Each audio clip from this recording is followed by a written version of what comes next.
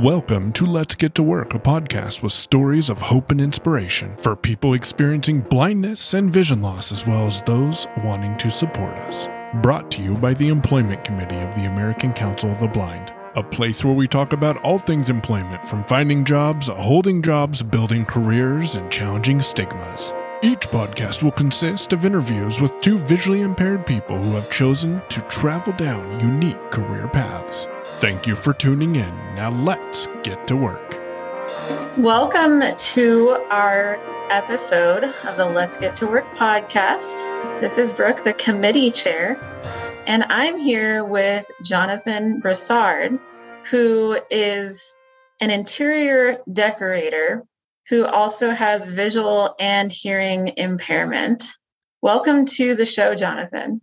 Thank you very much. Now, go ahead and tell me a little bit about yourself. Where do you live and what is your level of hearing and vision loss? Okay. Currently, as I'm retired, my vision has gotten to the point where it's cloudy, where I can see what's in front of me, but my peripheral vision is very limited, and night blindness, there's just no way to be mobile at night. I have retinitis pigmentosa, which is genetic. My hearing, I lost it when I was a year old from a high fever complicated with German measles, caused nerve damage. So therefore, I've been wearing hearing aids ever since I was in the fourth grade. And when I started working with the Department of Labor, my vision was more acute to where I was able to perform the position that I held at that time. I am located in the Dallas-Fort Worth Metroplex area. Thank you for that information. So it sounds like you've had some changes in your ability levels, but both have been present throughout your life. That is correct. So tell me, Jonathan, about what made you interested in the interior decorating field, and tell us about your journey in that field. Okay. My position was an interior designer. I got my degree in design. One of the reasons why I went into that field was because when I was at a younger age, I wanted to pursue architecture. However, my parents did not support that because they felt like my vision would get worse due to the way another family member's vision had decreased over the years. And so therefore they said no in my becoming an architect.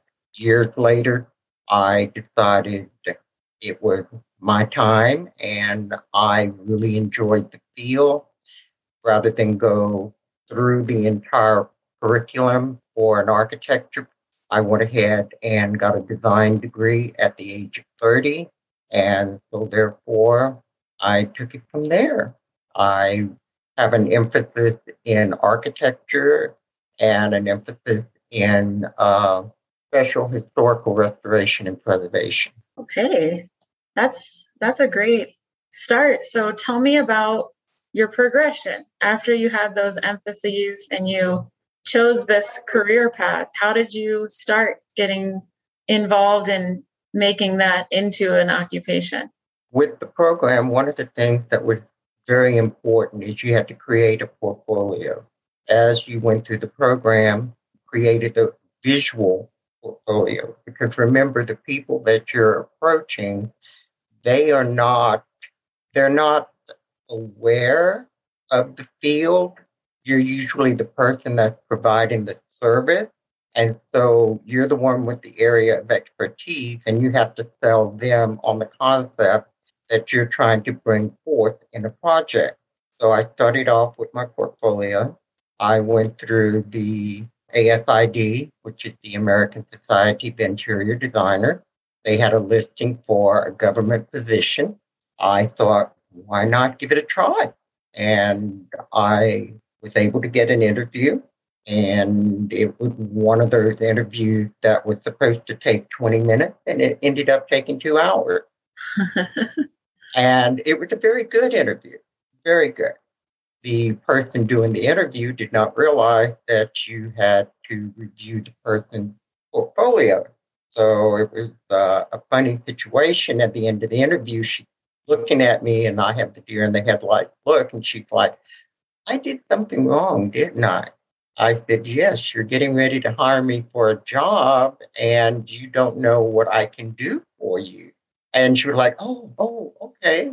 Let me see the portfolio. So once she saw the portfolio and I was able to develop the talent that I was able to bring to the table, then she had a better idea what she was looking for. Because my position originally started out as a pilot program with the government. And they didn't know if they were or were not going to keep the concept of having an interior designer on board. So I have to implement this in my statement. Years after that interview, I asked my boss, I said, what was it during my interview that sold you on hiring me against the other candidate that did not have a disability? And she kind of smiled and she said, you were the only person that sent me a handwritten thank you card for giving you time for an interview. And she said, I thought that if someone's going to take the time to thank me for just an interview, I could take their character to the bank and work with them into our fold.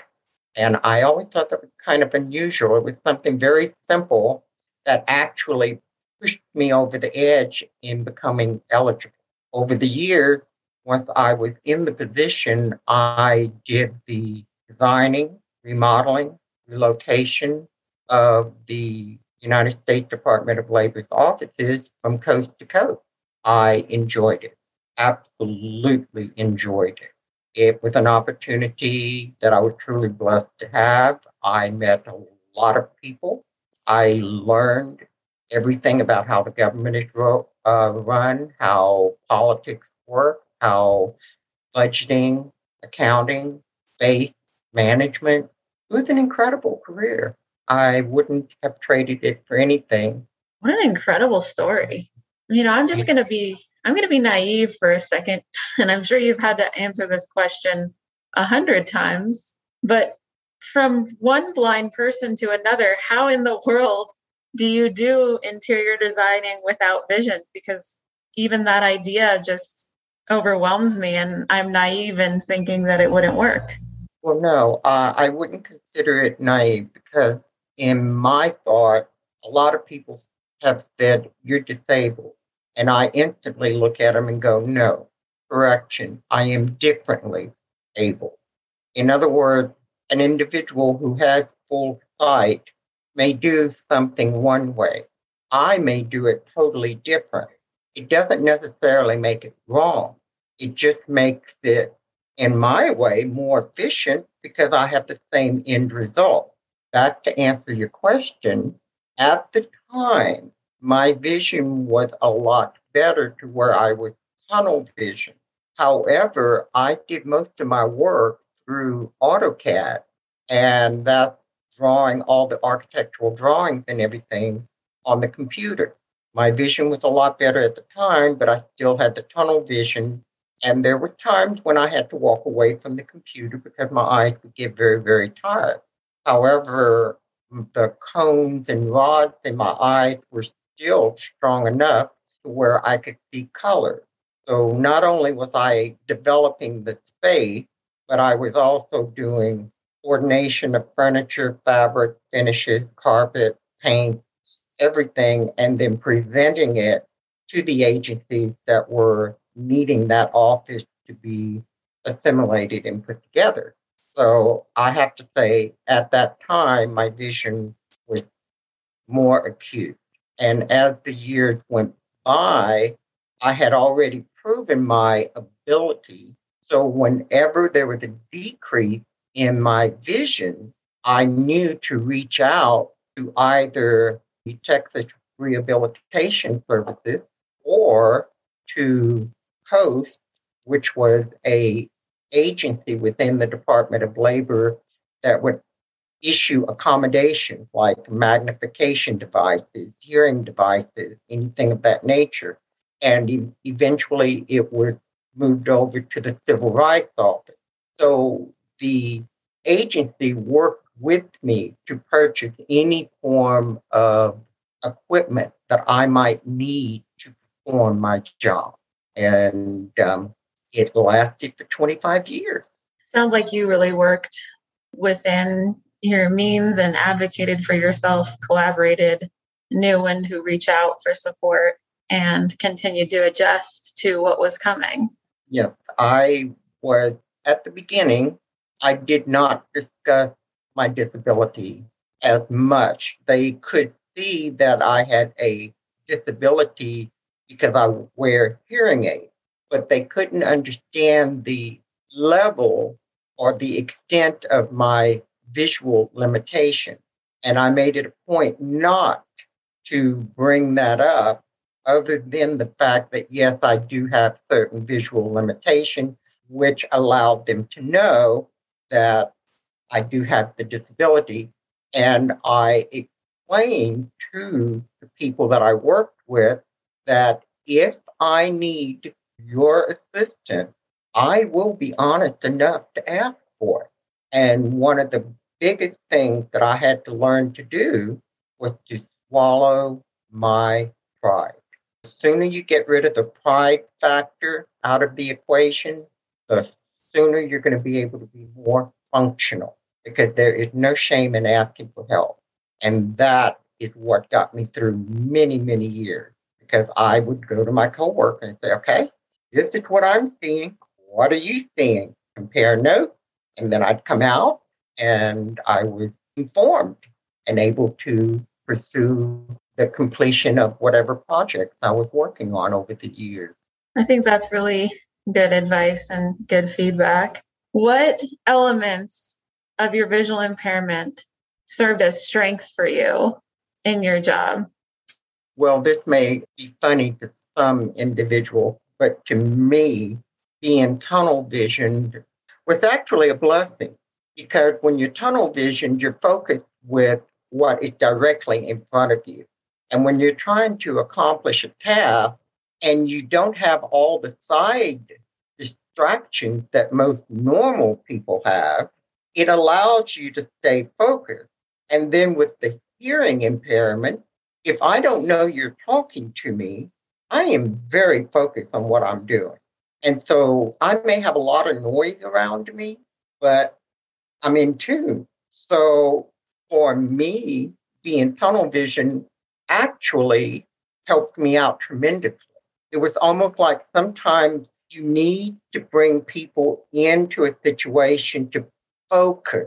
And a lot of people that have vision, they see everything.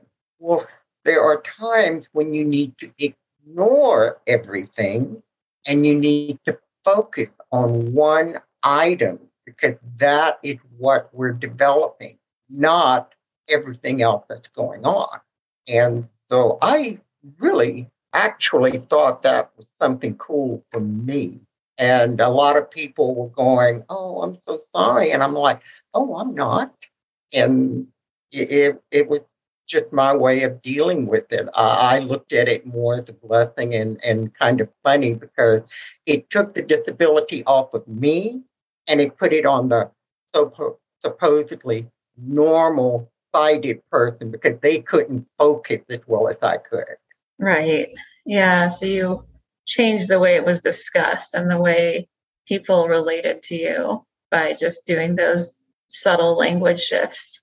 Yeah, very much so. One thing I will say, no matter whether you have an ability or a different ability, the people factor is the most important thing to focus on. When people see that you are genuinely trying, they will support you. They will be there with you. And all I had to show that I was interested in the individuals. I talked to them. I got to know them. I got to know about their family. And once I took it away from the fact that I was just an employee and I started speaking with them as a friend, a coworker, I was able to develop the relationship that I needed to have some sense of tolerance, leniency, patience when I had moments where I had a hurdle I had to overcome because I had already established the people factor in the equation. And by doing that, people did not mind when I had to slow down. People didn't mind when I had to look at things differently. People didn't mind helping me when I asked for it. And I thought the people factor is something everybody should understand. The art of communication is something that has definitely become very deficient over the years with more technology. Thank you for sharing that. It's such a relational component for advocating and leading by example and connecting with people and less about the disability itself. Now, Jonathan, what are you doing now? How did your transition from the interior design go, and what is your life looking like? At this point, my sight, I can see in front, but I'm becoming more and more limited. In other words, if someone's sitting in front of me, I can see certain things, but I can't see their face, so to speak. However, I, at this time being retired, have a number of hobbies. And one of my hobbies, believe it or not, is actually quilting. And I have really been able to excel in the quilting field because people are very traditionalist in that particular artistic field. And I don't think the way they think. I just do what feels right and I develop it. When I start a quilt, I never know how it's going to end up until something deep inside says, finished. Everything is right. And then when I'm not doing that, I'm always repairing something. Like if someone breaks something or a piece of furniture or something, because I can hone in on the detail and I can hold it close to me where I can see the detail. I can add more lighting if I need to. I can add more magnification if I need to. So with that having been said, I keep myself pretty busy. And I do any type of community service work that I can find that they're willing to say, hey, here's a serving line. We need an extra server. Well, I can definitely see the tray and I can see the spoon and I can definitely dish it out to whoever needs it during the holidays. Thank you for sharing that. If you had your vision the way it is now, or you were totally blind, how do you think that would have changed your approach, or do you think it would have changed your approach? Using the word approach, I don't think it would have changed anything. Using the word, the parameters of my capability, if I were to take the vision I have now and go back 25 years in time, I could not do this job. In other words, I would have to find something else in my field that I could do. However, what a lot of people don't realize is just because you get a degree in a certain field doesn't mean that you can only do one thing with that degree. For instance, an interior designer also has the capability and the qualification to do furniture design, fabric design, other types of design that would have allowed me to be closer to the medium that I'm trying to work with.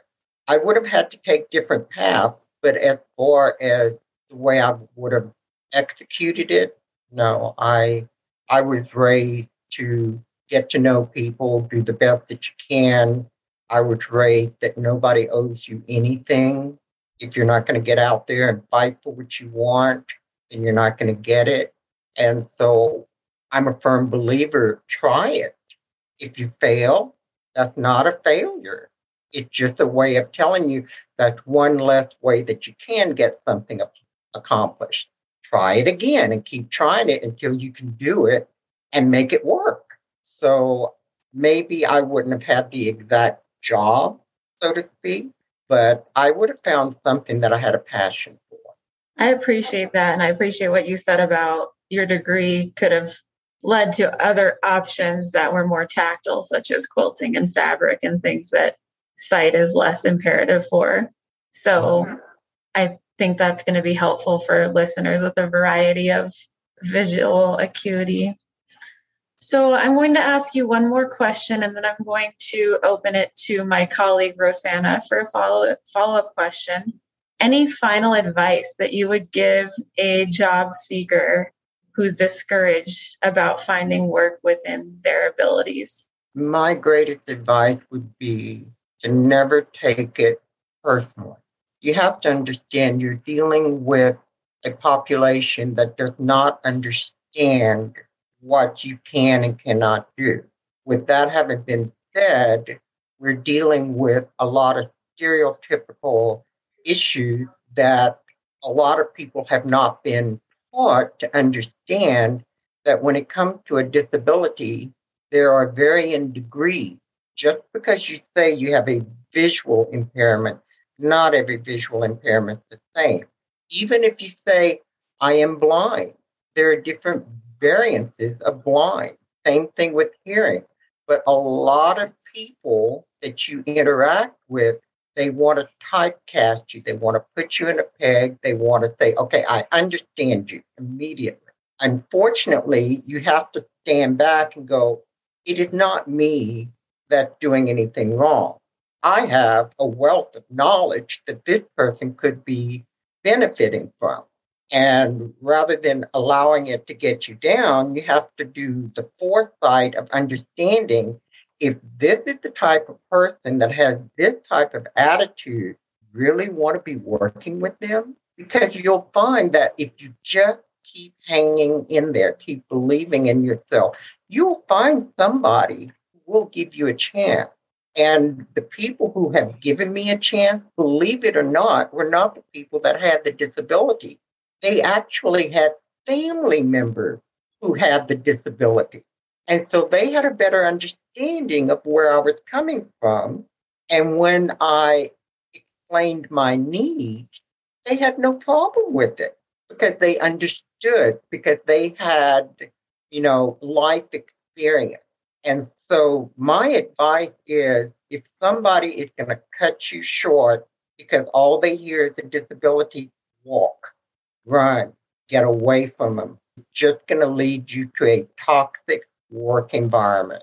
There are people out there that have family members or they themselves have walked a mile in our shoes. It's just that we have a lot of invisible disabilities, which a lot of people don't understand. So never give up on yourself. Thank you for that advice and for sharing your story with us. It's been great to hear your perspective, and especially I love speaking to people who are retired and reflecting back and inspiring other people who are heading down roads of employment. Rosanna, go ahead and ask whatever follow-up question you would like. Jonathan, thank you so much for sharing your story. I really found it very enlightening. My question is, first of all, I just want to say I think it's awesome that you followed your dream. And I think it's something that people should do is you have a dream, follow it and follow what you want to do. And you did just that. But I guess I'm thinking in my mind, an architect, someone who's an architect and someone who does designing has to do a lot of drawing or has to do a lot of visualization, whether it's mental visualization in your mind or whether it's, physical building, on the outside. When you were designing something or when you were putting together something, did you have a vision, a mind, something in your mind that drew you to the completion of your project? Always. Does that make sense? Very much so. I always had the vision. And this is something that a lot of people don't understand is I be able to look at a space and do what is called creative visualization. And with creative visualization, I could see the end result before we even started building it. Wow. Now, Awesome. if I can make an interjection on something that you said, yes, it is correct that there was a lot of physical and visual requirements to the position that I held. However, people with disabilities can still serve in the design arena, because you have to understand we have the ADA. Mm-hmm. And who knows better about the ADA and accommodation than a person who is in the disability field? And when you bring a technical expert into the arena, this is incredible, because you have a person that not only knows the rules and regulations and laws, but they've also lived it. And so it's easy for them to articulate to a person who does not realize that a counter is supposed to be so many inches high. If you're going to have a person who's in a wheelchair, you need a ramp and it has to be so long. Mm-hmm. And so just because a person has a disability does not mean they can't be a technical expertise. They don't have to do the drawing, because I personally would call up the ADA in Washington, D.C. constantly and say, okay, I have a person who is limited in this capacity. This is my design. Can I send it to you? Can you give me some advice? And I was constantly calling and working with them. So yes, I personally may have had to do a lot of drawing and physical work, but that doesn't mean that a person with vision limitations or even being blind cannot be a technical advisor. Oh, I totally, absolutely, 100% agree with you. And I think what you said earlier makes that point clear when you said, I did the same thing as someone else, I just did it differently. Exactly. And I think that really hones that point. But if you had to make a drawing, were you able to explain to someone sighted, like, this is my vision, this is what I want to draw? Could you, if I tell you what I want, could you draw this for me? Were you able to do that? Did you use that as a tool? I'm going to answer it this way. If I knew that you had the ability to do or execute the AutoCAD program, yes, I could tell you exactly, walking through the front door and step by step by step by step. Because one of the things I always established before I even started was a design consultation with the agent. What do you need? How did you perform the job within your space? How do we keep the dynamics where it flows? Because how do we keep the staff working with their key players in the arena? And so once you finish with the design consultation, I had an idea of, okay, they need a library, they need a conference room, they need an open area for system furniture, they need a lobby. The lobby is either going to be open to where they have walk-in clients, or it needs to be closed to where they don't have walk-in clients. I knew how the courtroom was supposed to be laid out. I knew how the laboratory was supposed to be laid out. If I was to go back in the field and I had a team of people who knew how to use AutoCAD and had background in design, I could very easily walk them through any situation to where it could continue to be built out according to agency specifications. Thank you so much for those answers. And unfortunately, we are out of time. Yeah. So I appreciate you guys taking the time, and you, Jonathan, answering those questions. I'm going to go ahead and sign us off. Thank you for listening. My pleasure. Thank you. You've been listening to Let's Get to Work, a podcast from the Employment Committee at the American Council of the Blind. Have questions, episode ideas, or feedback? Feel free to email Brooke Jostad, the committee chair, at BROOKE_JOSTAD@Comcast.net. Until next time, work it.